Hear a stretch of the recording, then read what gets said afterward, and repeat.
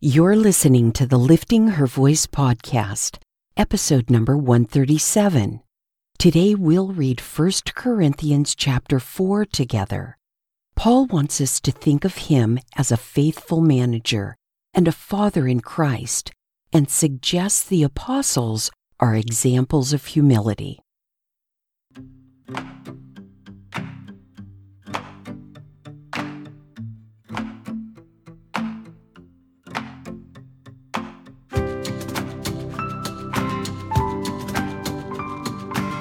Welcome to the Lifting Her Voice podcast. I'm your host, Joy Miller, and I invite you to grab your Bible and join me as we simply read God's Word together.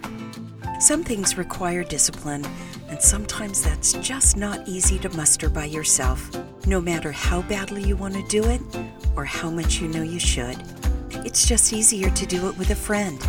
So refill your coffee or tea, get comfortable in your favorite chair, and follow along as I read aloud. I'm so glad you're here.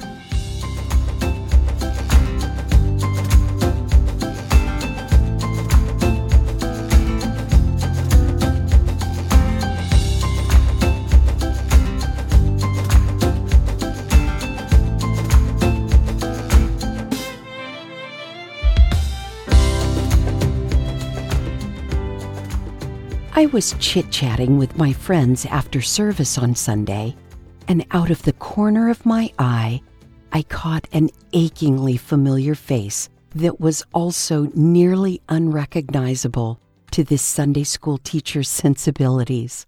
It was Joshua. He moved to Arizona for college, but was back for a visit. How honored I was that he would take the time to greet me. Admittedly, I was startled by this man standing in front of me, when the picture in my heart will always be the skinny little too-cool-for-school fourth grader. In my mind, that was just yesterday, wasn't it? Of course, Jacob immediately came into my field of vision because, well, there was a time when they were connected at the hip. To look for one would be to see the other. But there was nothing there to resemble that goofy 10-year-old. Oh yes, I have pictures. Only a rugged-looking young man who also is about to move to another state for the next chapter of his life. I love them both. Shh, don't tell them. As a matter of fact, there is a throng of loved ones who have passed through my Sunday school classes, children's churches, vacation Bible schools, and church camps. Some, thankfully, like Autumn, are still in the children's department, but others have flown, like the squeaky-voiced second grader who now expertly plays keyboard as part of the worship team.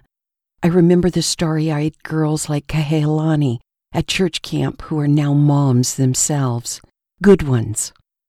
I've been doing this for so long. I'm even friends with Emily on Facebook, a godly woman who has 3 kids of her own now, one of whom just graduated from high school. But when we met, she and her blonde curls were in the 2nd grade at Christian Life Center's children's church. Crazy, but wonderful. By His goodness, I pray that He has used me in some small way for His glory in these kids' lives. I know for a fact that He has used each one of them to grow me. 1 Corinthians chapter 4. A person should think of us in this way, as servants of Christ and managers of the mysteries of God. In this regard, it is required that managers be found faithful. It is of little importance to me that I should be judged by you or by any human court. In fact, I don't even judge myself, for I am not conscious of anything against myself, but I am not justified by this. It is the Lord who judges me. So don't judge anything prematurely before the Lord comes, who will both bring to light what is hidden in the darkness and reveal the intentions of the hearts. And then praise will come to each one from God. Now, brothers and sisters, I have applied these things to myself and Apollos for your benefit, so that you may learn from us the meaning of the saying, nothing beyond what is written. The purpose is that none of you will be arrogant, favoring one person over another. For who makes you so superior? What do you have that you didn't receive? If, in fact, you did receive it, why do you boast as if you hadn't received it?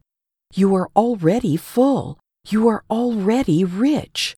You have begun to reign as kings without us, and I wish you did reign, so that we could also reign with you. For I think God has displayed us, the apostles, in last place, like men condemned to die. We have become a spectacle to the world, both to angels and to people. We are fools for Christ, but you are wise in Christ.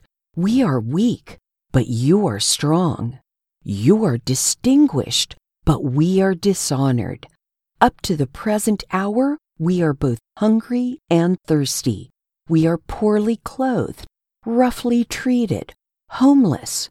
We labor, working with our own hands. When we are reviled, we bless. When we are persecuted, we endure it. When we are slandered, we respond graciously. Even now, we are like the scum of the earth, like everyone's garbage. I'm not writing this to shame you, but to warn you as my dear children. For you may have countless instructors in Christ, but you don't have many fathers. For I became your father in Christ Jesus through the gospel. Therefore I urge you to imitate me. This is why I have sent Timothy to you. He is my dearly loved and faithful child in the Lord. He will remind you about my ways in Christ Jesus, just as I teach everywhere in every church. Now some are arrogant, as though I were not coming to you, but I will come to you soon, if the Lord wills, and I will find out not the talk, but the power of those who are arrogant. For the kingdom of God is not a matter of talk, but of power. What do you want? Should I come to you with a rod, or in love and a spirit of gentleness?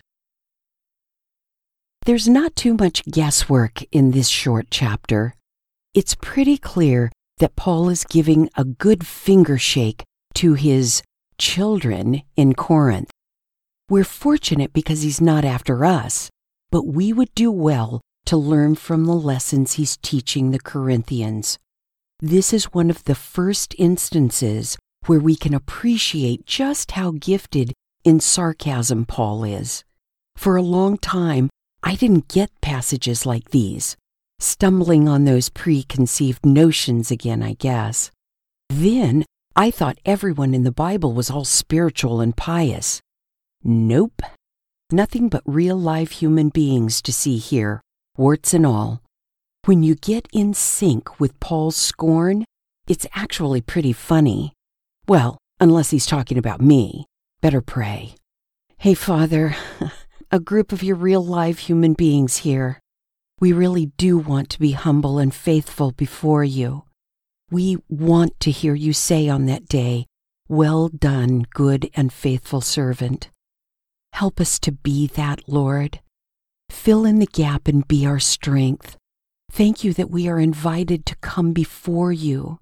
Oh, and Lord, I pray your mighty, loving hand on each of those children who have paraded through my life. Cause them to know that you know them intimately and that you are on their side and that you are that precious pearl that they should chase after for the rest of their lives. Don't let them go, Holy Spirit. Amen.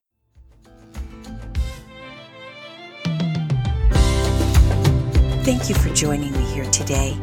I pray God will grow in you what has been planted and watered here.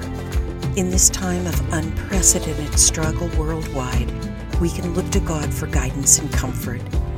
Be sensitive to those in your circle of influence who need a word of encouragement and invite them to join us. If you like the show, it would be great if you'd give it a 5-star review. Don't forget to subscribe wherever you get your podcasts. See you right here tomorrow. Be well.